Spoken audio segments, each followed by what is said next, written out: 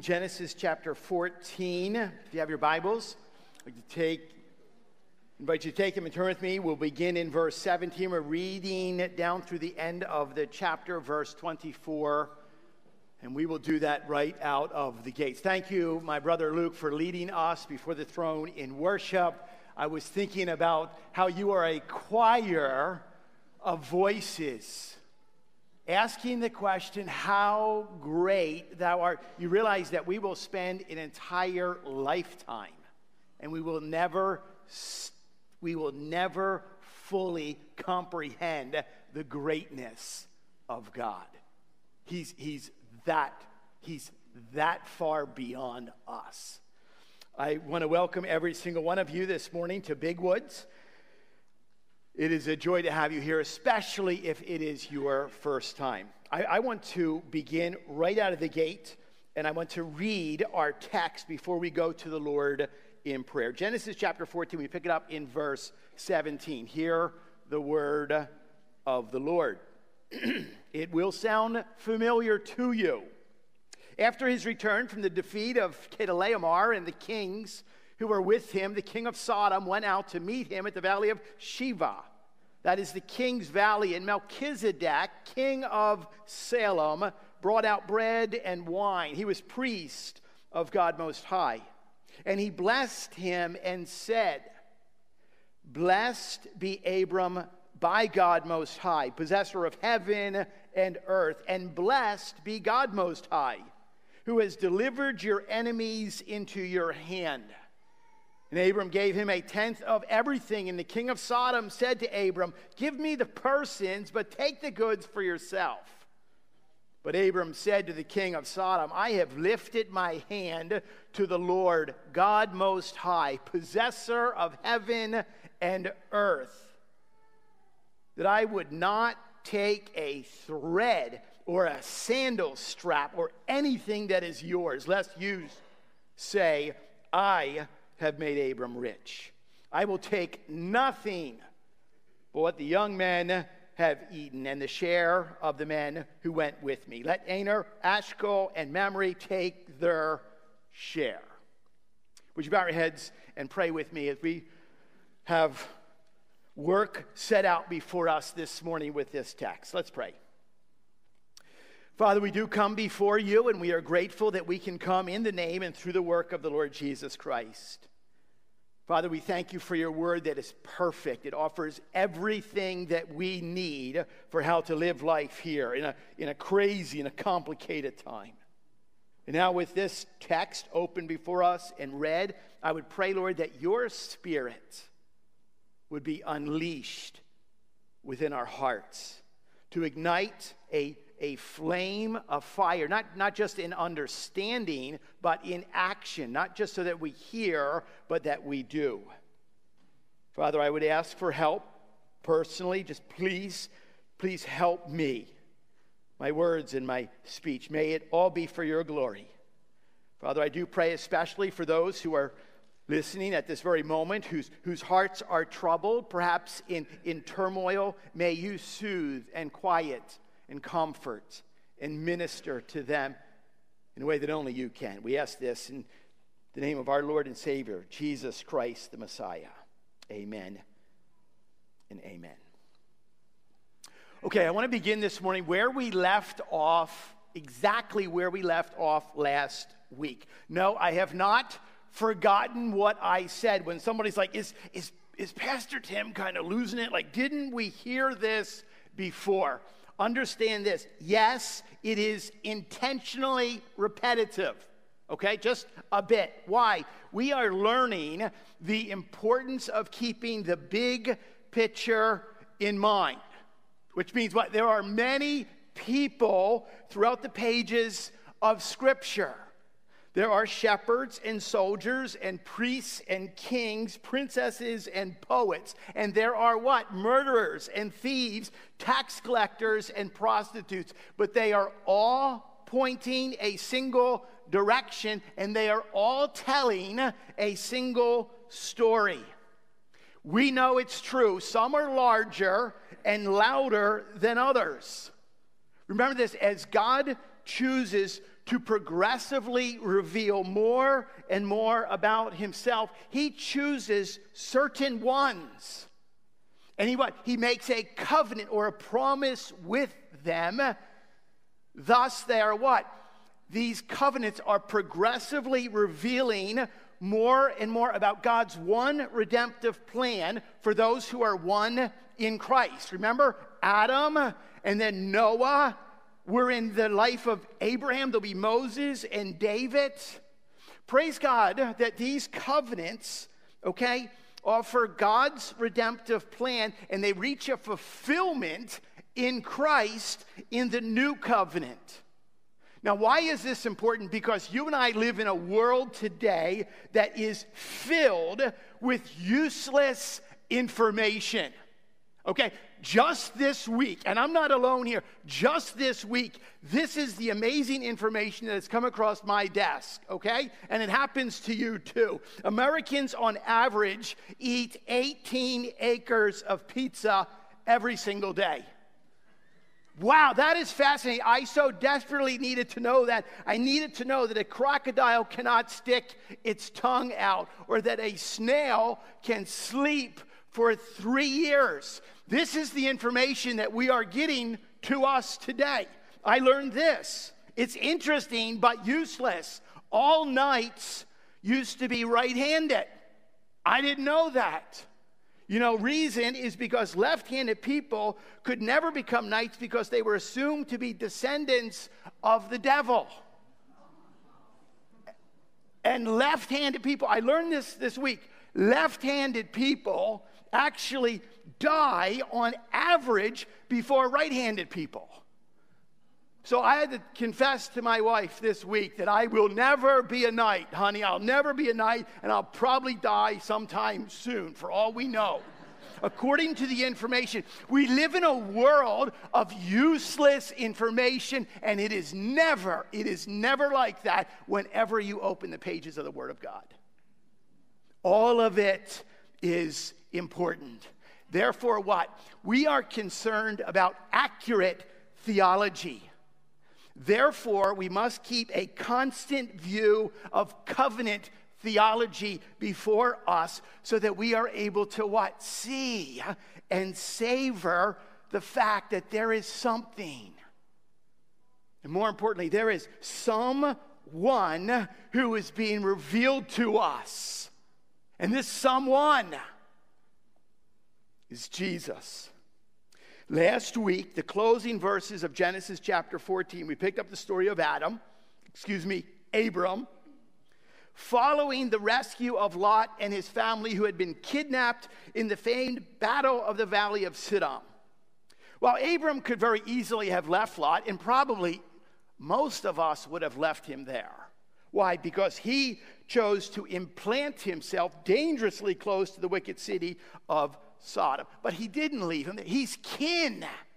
He's family. And we go to war for family. He saddled up along with his 318 trained men in a nighttime raid, defeated the enemies, and brought back everything and everyone. And upon his return, in the midst of this party, this joy and celebration, we're introduced to this intriguing character, the king of Salem, Melchizedek, who is described as what? Priest of the Most High God, who blesses Abram, a fulfillment of Genesis chapter 12, and what we'll also see is Genesis chapter 15. And ultimately, is a blessing to God himself, the possessor of heaven and earth, who is described as one who delivers your enemies into your hand. And he brings out the bread and the wine that we celebrated at the communion table just last week, reminding us that through the what? Broken body of Jesus and poured out blood, that we as captives to sin can be set free. Well, we know little to nothing about this man, Melchizedek. We did learn that he was referenced again in Psalm 110, as Pastor Aaron read this morning, as well as in Hebrews chapter 7. And there's this repeated phrase, once in Psalm and 5 times in Hebrews chapter 7. And it's this repeated phrase that he's a priest forever. He's a priest forever. A priest forever. And we quickly realize that this is not just some casual reference to a passing mysterious figure from deep in the annals of biblical history. It's not just another guy. James Montgomery Boyce says it like this: it's here that Abram, the greatest spiritual personality in the Old Testament, meets an unknown king who is greater than himself. D.A. Carson says what? That Melchizedek is the most instructive figure helping us put our Bibles together, particularly as we will turn to the text in Hebrews. Hebrews chapter 7. Turn your Bibles there. Hebrews chapter 7 speaks of this unique and superior priestly order of Melchizedek that takes us a giant step closer to understanding the big picture, and far more importantly, introducing us, what? To the great high priest, to the King of all kings, the Lord Jesus Christ. Just 3 verses we want to begin with in Hebrews chapter 7. Here it is. Again, the word of the Lord. Hebrews 7, 1 through 3. For this, Melchizedek, king of Salem, priest of the Most High God, met Abraham, returning from the slaughter of the kings, and blessed him. And to Abraham apportioned a 10th part of everything. He is first, by translation of his name, King of Righteousness, and then he is also King of Salem, that is, King of Peace. He is without father or mother or genealogy, having neither beginning of days nor end of life. But resembling the Son of God, he continues a priest forever. This week I was listening to a message that was preached, and it was entitled, "The Most Hated Christian Doctrine." Pastor did an amazing job. And he's quoting the Lord Jesus Christ, that we know this. Jesus says what in John chapter 15? If the world hates you, know that it hated me before it hated you.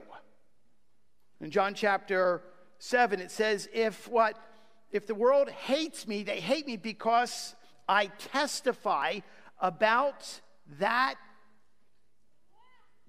works of evil that it does.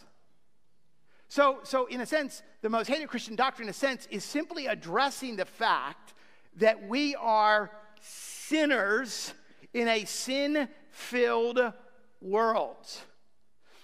The most hated doctrine is the fact that we are sinners in need of a Savior. And this is not rocket science for us. We don't ever have to teach our children to rebel or disobey. They learn that on their own. This is the doctrine of what? It's the tea and tulip. I mean, it is basics. It's total depravity, that we are a wreck in need of a Savior. And that's a tough message when we what? We know it's easy to fill up a church if you're going to move away from the doctrine of total depravity, the most hated doctrine in the Christian faith, most hated doctrine in the world. But we can't soft pedal that. Matter of fact, it's truth. It's a real problem. And it is such a great problem that means what? There's not going to be some quick, easy, or ordinary solution. It's such a great problem that we need a great Savior. Therefore, you will hear this all the time. Get up in the morning, stare yourself, at the mirror. Don't stare at yourself too long. The messages are not going to be centered on you because the Word of God is not centered on you. You're not the star of the show. We will always focus the attention on what? We have a great problem, therefore our attention will go towards a great Savior. So as we learned this morning about Melchizedek, he is an Old Testament type of Christ in the New Testament, as we learn about him, we actually learn about Jesus. 2 points I want to give to you this morning. The first one is this. We see here the significance of Melchizedek. And first off, right out of the gate, he actually foreshadows Christ's character. If you recall, and we read it a couple different times, that the name Melchizedek means righteous one, or king of righteousness. And the title, king of Salem, literally means king of peace. Both of these qualities are prophesied about the coming Messiah. It wasn't that long ago, several weeks ago, we gathered at Christmas time to celebrate the incarnation. And we read about this one who is what? Wonderful Counselor, Mighty God, Everlasting Father. He is the Prince of Peace. There's that word. If you continue on in Isaiah chapter 9, it says, of the increase of his government and of peace, there will be no end. On the throne of David and over his kingdom, to establish it and to uphold it with justice and with righteousness from this time forth and forevermore. That's Old Testament, and we see Jesus. New Testament, what? 1 John chapter 2, verse 1 says that Jesus Christ is the righteous one. Ephesians chapter 2 and verse 14, he is described as what? He himself is our peace. So what? The whole Bible, big picture, Old Testament to New Testament, is telling us that Jesus is the sovereign one. He is the king of both, what? Righteousness, as well as the one who is the king of peace. And it's in him, not only as the bestower of that, but he is the one and the only one where righteousness and peace can be found. It's in him and only him where righteousness and peace can be found. Now, why is the message of the gospel important today? Hey, look around us and listen very carefully to what's happening. We live in the middle of a world of unrighteousness.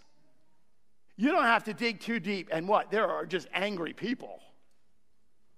There are people that are just spewing hatred, seething. There is injustice in our world. There is abuse in our world. Just within the last, couple weeks, we actually hear if children are not being used as human shields by the enemy, then they are what? They're actually being trafficked. They're being sold into people's hands. That's the unrighteousness that we see in our world. Therefore, what is needed? Righteousness. It's defined as that which is morally upright, that which is virtuous. Well, let's look at the subject. What about a world in turmoil? What about a world of unrest? A world where there is conflict and war and bloodshed. What is needed? Peace. It's defined as a state of tranquility and quietness. A word that means free of disturbance. Do you see how Melchizedek foreshadowed the character of Jesus? He is the only one, truly the King of righteousness and the King of peace. We need Jesus in our world today. We also see that he foreshadows Christ's qualifications. Now, here for a moment, you got to dig just a little bit deeper into the book of Hebrews. The writer of Hebrews says what? He's without father or mother, or genealogy, having neither beginning of days nor end of life, but resembling the Son of God, he continues a priest forever, which actually means there's no priestly genealogy here.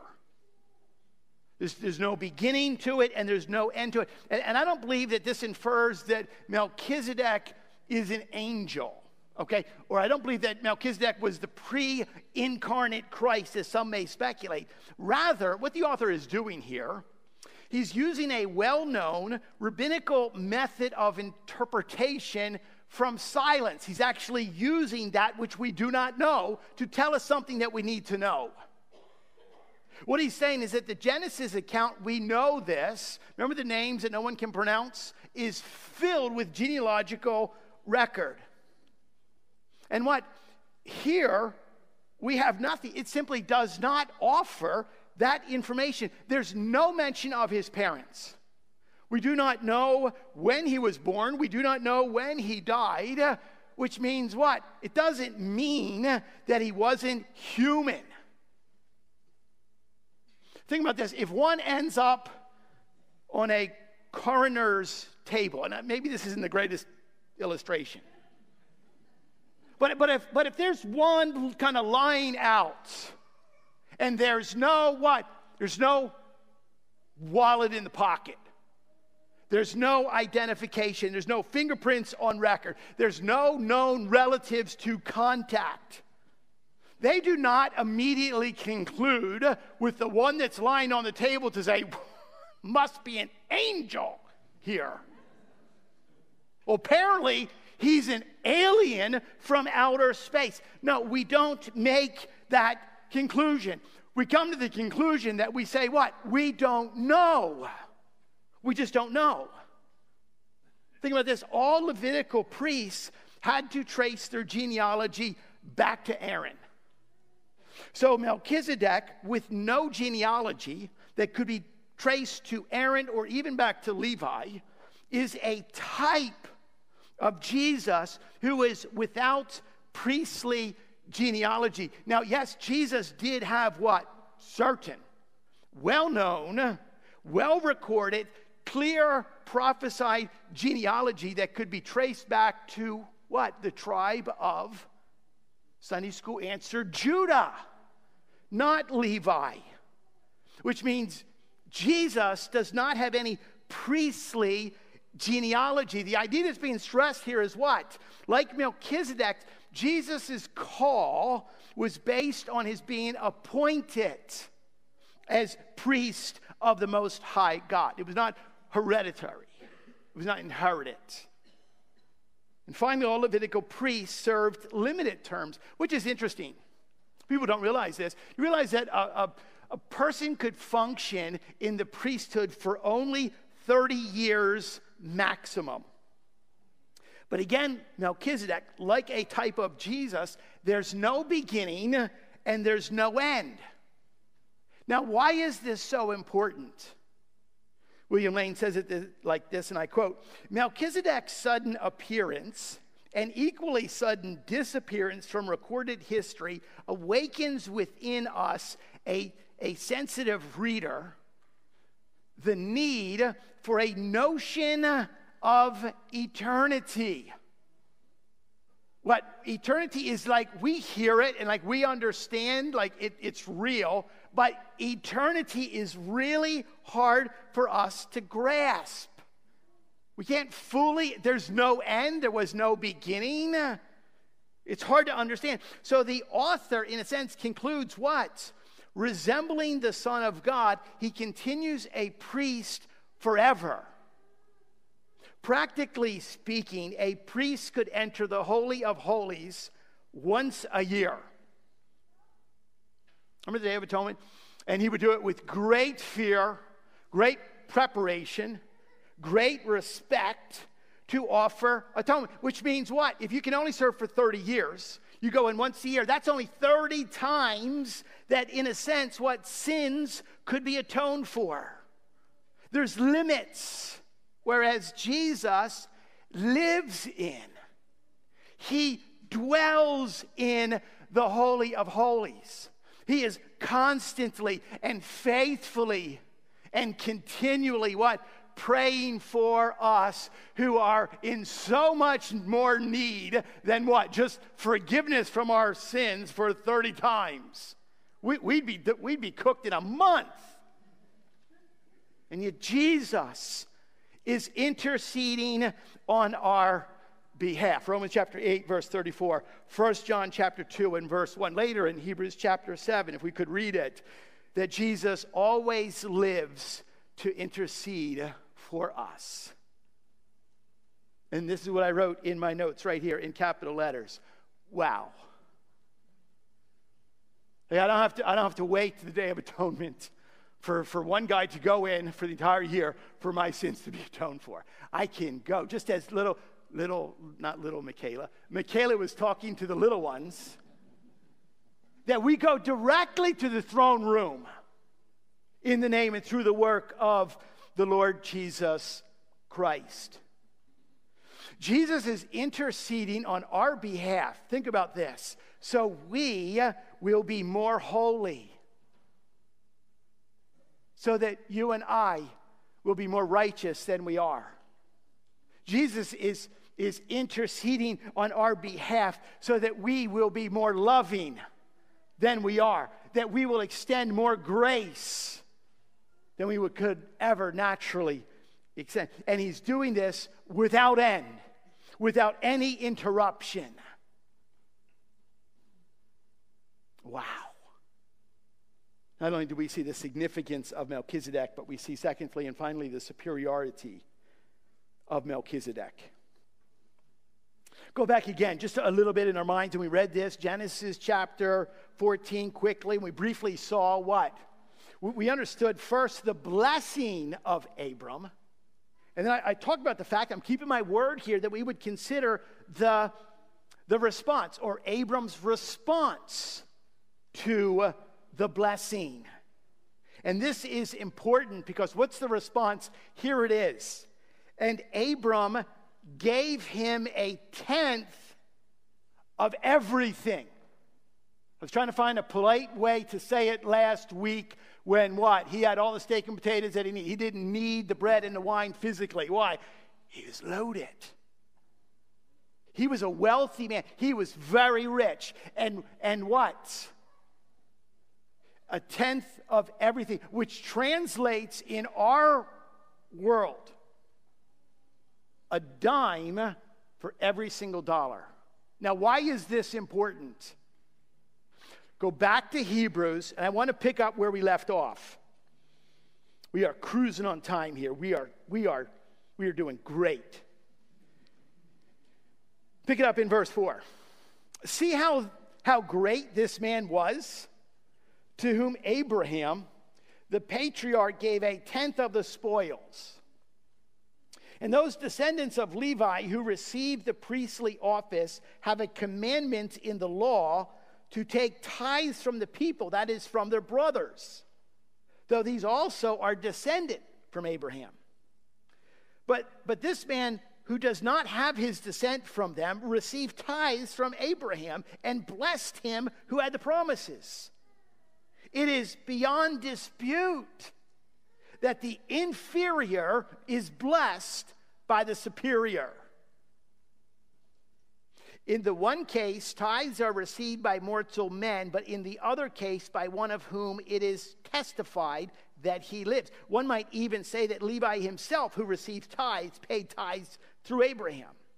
For he who is still in the loins of his ancestor when Melchizedek met him. I want to address this subject that's at hand here. And it's this idea, his superiority is actually reflected in his tithing. And you say, like, wait a minute, what is this?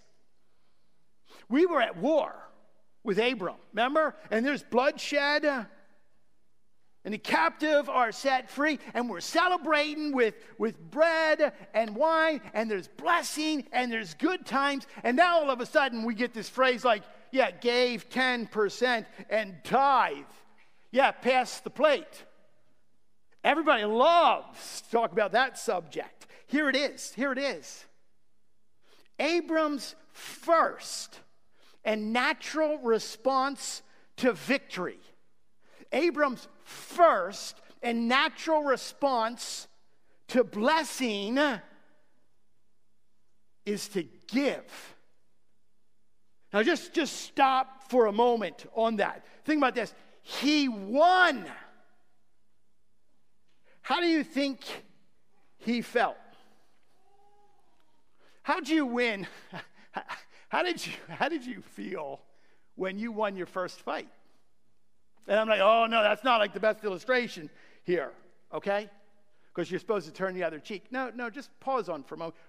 Somebody strikes us, yes, we turn the other cheek. Someone strikes a loved one of mine, well, we pursue justice. Do you ever like, don't look like I'm some kind of alien, okay? Do you ever beat up the bad guy? Pastor Aaron and I were talking like this very subject. I mean, he's practically a choir boy. He's telling me about when he had to beat up the bad guy. It happens in our world.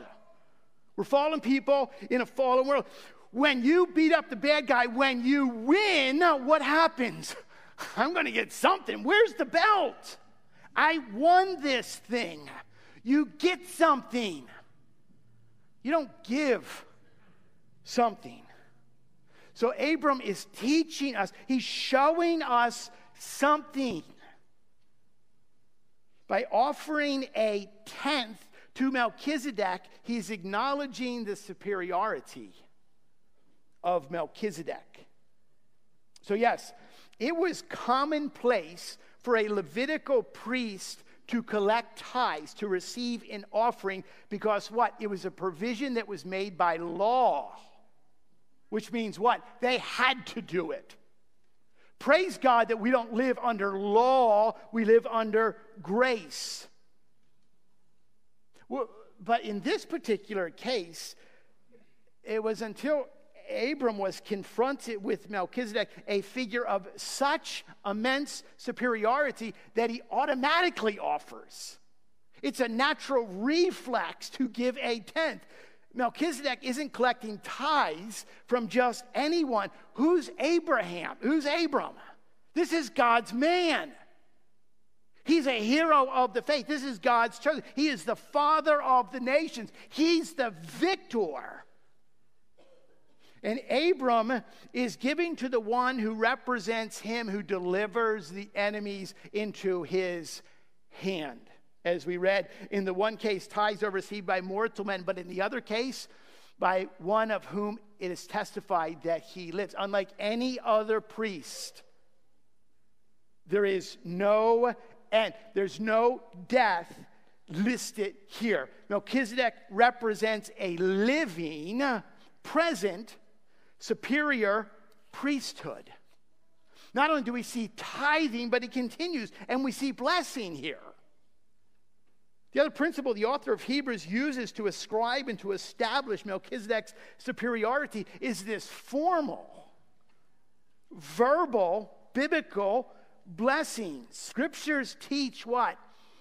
Of this exact scene. And I love when we kind of see it like in black and white in the Old Testament, and now we see it in like clear, like high def color in the New Testament. It is beyond dispute what is happening here. There's no argument that the inferior is blessed by the superior, as we just read in verse 7. Old Testament blessing is often portrayed by what? You would take your outstretched hand and you would place it on the head of another. Whose what? Whose head inevitably would be lowered or bowed before the giver of the blessing, thus signifying something what? The inferior is bowed before the superior. Now again, just wait for a moment. Think about this. Abram has been spoken to directly by God. Like we've all heard God speak, but it's not like a voice. Okay? And what did God himself tell Abraham? I will bless you. And then he makes this statement that in you all the families of all the earth will be blessed. Which means what? In many ways, Abram is the blesser. But in this particular context, we see what? That once again, he is being blessed by one who is towering over him. As Kent Hughes says, what? In mystic grandeur. There's tithing, there's blessing, and there's righteousness. Although Melchizedek was the king of righteousness, and we learned that he's the king of peace, he can never make someone righteous. He can't do that. He can never give someone, he was just a type of Jesus. As we gather to worship and to learn, we are gathered to remember who Jesus was and what Jesus Christ has done for us. And what it is this one who is portrayed as the one who is the sum of all righteousness. The bestower of all righteousness. Jesus is the source of all righteousness. He is intrinsically righteous. And in the midst of all of that, guess what? He sees you. Just pause on that. Not to burst your bubble, but a lot of people don't notice you. Like you can go right by and they're not all stopping to say, there he is. Like they're not doing that. And we have the one who is intrinsically righteous and he sees us. Thus what? Thus the glory of the gospel of Jesus Christ. Big picture.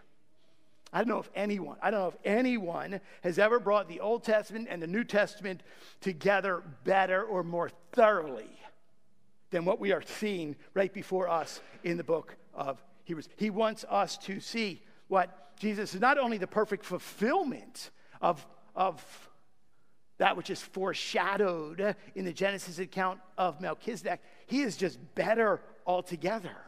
He truly brings what? The unique life and calling as he just responds to the blessing before us. Melchizedek knew that God gave Abraham victory in battle because God Most High, repeat it, God Most High, God Most High, God Most High rules the entire universe. Melchizedekian kingship is servant kingship. It points back to Adam's priestly kingship established in the creation covenant, and it also points forward, as we'll learn what next week in Genesis chapter 15 with the Abrahamic covenant. Through the blessing of his family will come one in perfect righteousness and peace, who fulfills eternal roles of both the great high priest and the king of all kings. And what? Tomorrow morning, 6:45, 7, your alarm will go off. And this message, this time, it is like it's way back there. And you're like, oh, I got a full day, I got a full week ahead of me. Who are we? Like who am I? And what does my week, what does your week entail? Peter writes and says what? That you remember this. You and me both together, we are a chosen race, and we are a royal priesthood, a holy nation, a people for his own possession, that you may proclaim the excellencies of him who called you out of darkness into his marvelous light. And so just pause on that. As that alarm goes off, you're going to think of this, that you are, according to what it says, a royal priest. And we talked about, well, what does a priest do? What is the definition of a priest? One who what? Consecrates. It's a mediator between God and his covenant people who stand and serves. Primarily doing what? 3 things: sanctifying God's holy place, sacrificing God's offering, and speaking God's covenant. Therefore, what? Think about this. It all boils down to this. As Abram responds to Melchizedek, we are to respond to Christ, our superior priest king. Therefore, we live lives, what? A sanctifying life. Which means that we are committed to live lives of holiness. And I love how, and I don't have the time to dive into it, I love how Abram said to this wicked king, this immoral king of Sodom, he says, I will not take a thread from you. I will not take a sandal strap or anything that is yours. Why? Because what does the holy have to do with the unholy? Nothing. We don't touch it. Paul writes what in 2 Corinthians 6? Touch not the unclean thing. People, I want you to think about what exists in your own home. The books that you're reading to your children, the movies that you're ingesting, the music you're ingesting. I want you to think about what you have stored in that little idol that you hold in your hand. You sleep with it right there. I want you to think about anything that is unholy, and you know what it is.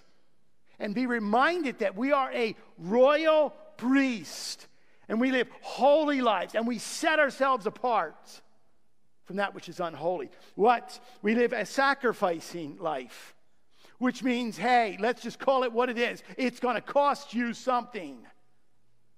No, according to what Jesus said, it's going to cost you everything. Abram's role as priest and king is recorded that his first response is to give him a tithe, a tenth of everything. Every single what? Dollar, a dime is what goes to the Lord. Now, we understand that's tithe, that's Old Testament law, and we don't live under that strict law. We live in an age of grace, and so I think we work towards that. And what a wonderful goal to work towards. That's our responsibility. Which means what? And I hear this all the time. I really can't afford to tithe. I can't afford to sacrifice. I can't afford to really offer because, I got a really, really expensive life going here. No, I tell people, and I'm very direct with this, you can't not afford to tithe. You can't not afford to offer something. Anything. You can't not what? You can't be a royal priest and just kind of hold on to everything. No, we live sacrificing, giving. How desperate is our community around us? How much need is there for the gospel to go global? And you're stacking up more toys. I don't have the time. Number 3, speaking.